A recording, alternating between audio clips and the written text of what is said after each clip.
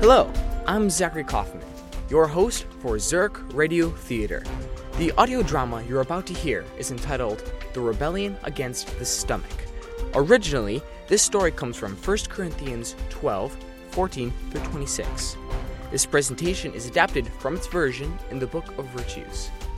Now, join us as Zurich Radio Theater proudly presents The Rebellion Against the Stomach.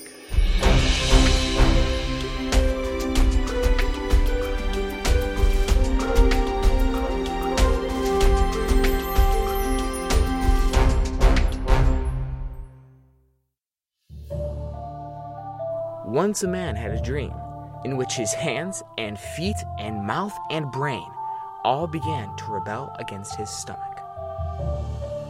You good-for-nothing stomach. We the hands work all day long, sawing and hammering and lifting and carrying. By evening, we're covered with blisters and scratches. Our joints ache and we're covered in dirt. And meanwhile, you just sit there, hogging all the food. We agree. Think how sore us feet get walking back and forth all day long. And you just stuff yourself full, you greedy pig, so that you're much heavier to carry about. Where do you think all the food you love comes from? Me, the mouth. I'm the one who has to chew it all up, and as soon as I'm finished, you suck it all down for yourself. Just wondering, do you call that fair? And what about me, the brain? Do you think it's easy being up here, having to think about where your next meal is going to come from? And yet I get nothing at all for my pains and headaches. And one by one, the parts of the body joined in the complaints against the stomach, who didn't say anything at all. All those times, no food for me. And you just hog it all up, and all I get is keep working. You know, I have an idea. Oh, what is it, Brain? Let's all rebel against that lazy belly and stop working for him. Ooh, I like the sound of that. We'll teach that slouchy stomach how important we are. Yes, then maybe he'll do a little work of his own. The next day, the hands refused to do any lifting or carrying. The feet refused to walk. The mouth promised not to chew or swallow a single bite, and the brain swore it wouldn't come up with any more bright ideas.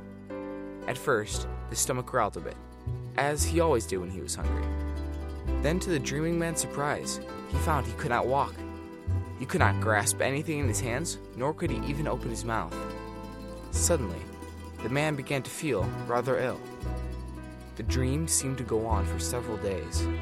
As each day passed, the man felt worse and worse. This rebellion had better not last much longer, or I'll have to starve, he thought. Meanwhile, the hands and feet and mouth and brain just lay there, getting weaker and weaker. At first, they roused themselves, just enough to taunt the stomach every once in a while, but before long, they didn't even have energy for that. Does anyone else feel this weird kind of aching twinge coming across their fingers? Seriously, you're the only one with fingers. Think about it. Ugh, don't think. It hurts too much. I have a tremendous throbbing from who knows what, but I'm guessing the stomach has something to do with it. You've got a thick skull for such a small brain. Throat's dry, and my tongue feels like it's twice the size of you. It could be that we were wrong about the whole rebellion. I suppose the stomach might have been working in his own way all along. I was just thinking the same thing. It's true he's been getting all the food, but it seems he's been sending most of it right back to us. Walking around doesn't seem so bad now that I literally can't move. We might as well admit our error. The stomach has just as much work to do as the hands, the feet, the brain, and the poor white teeth. Ugh, okay, let's get back to work.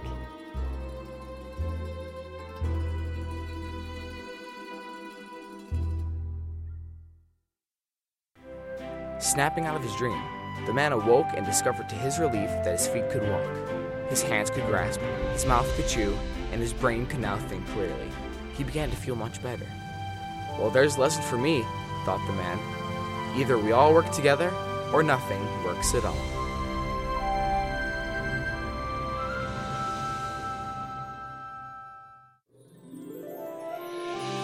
In 1 Corinthians 12, 14 through 26, the Apostle Paul reminds us of the responsibilities involved in the division of labor.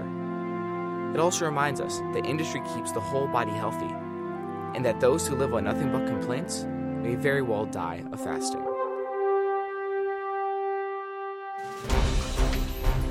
The Rebellion Against the Stomach was directed, dramatized, produced, and sound designed by Zachary Kaufman.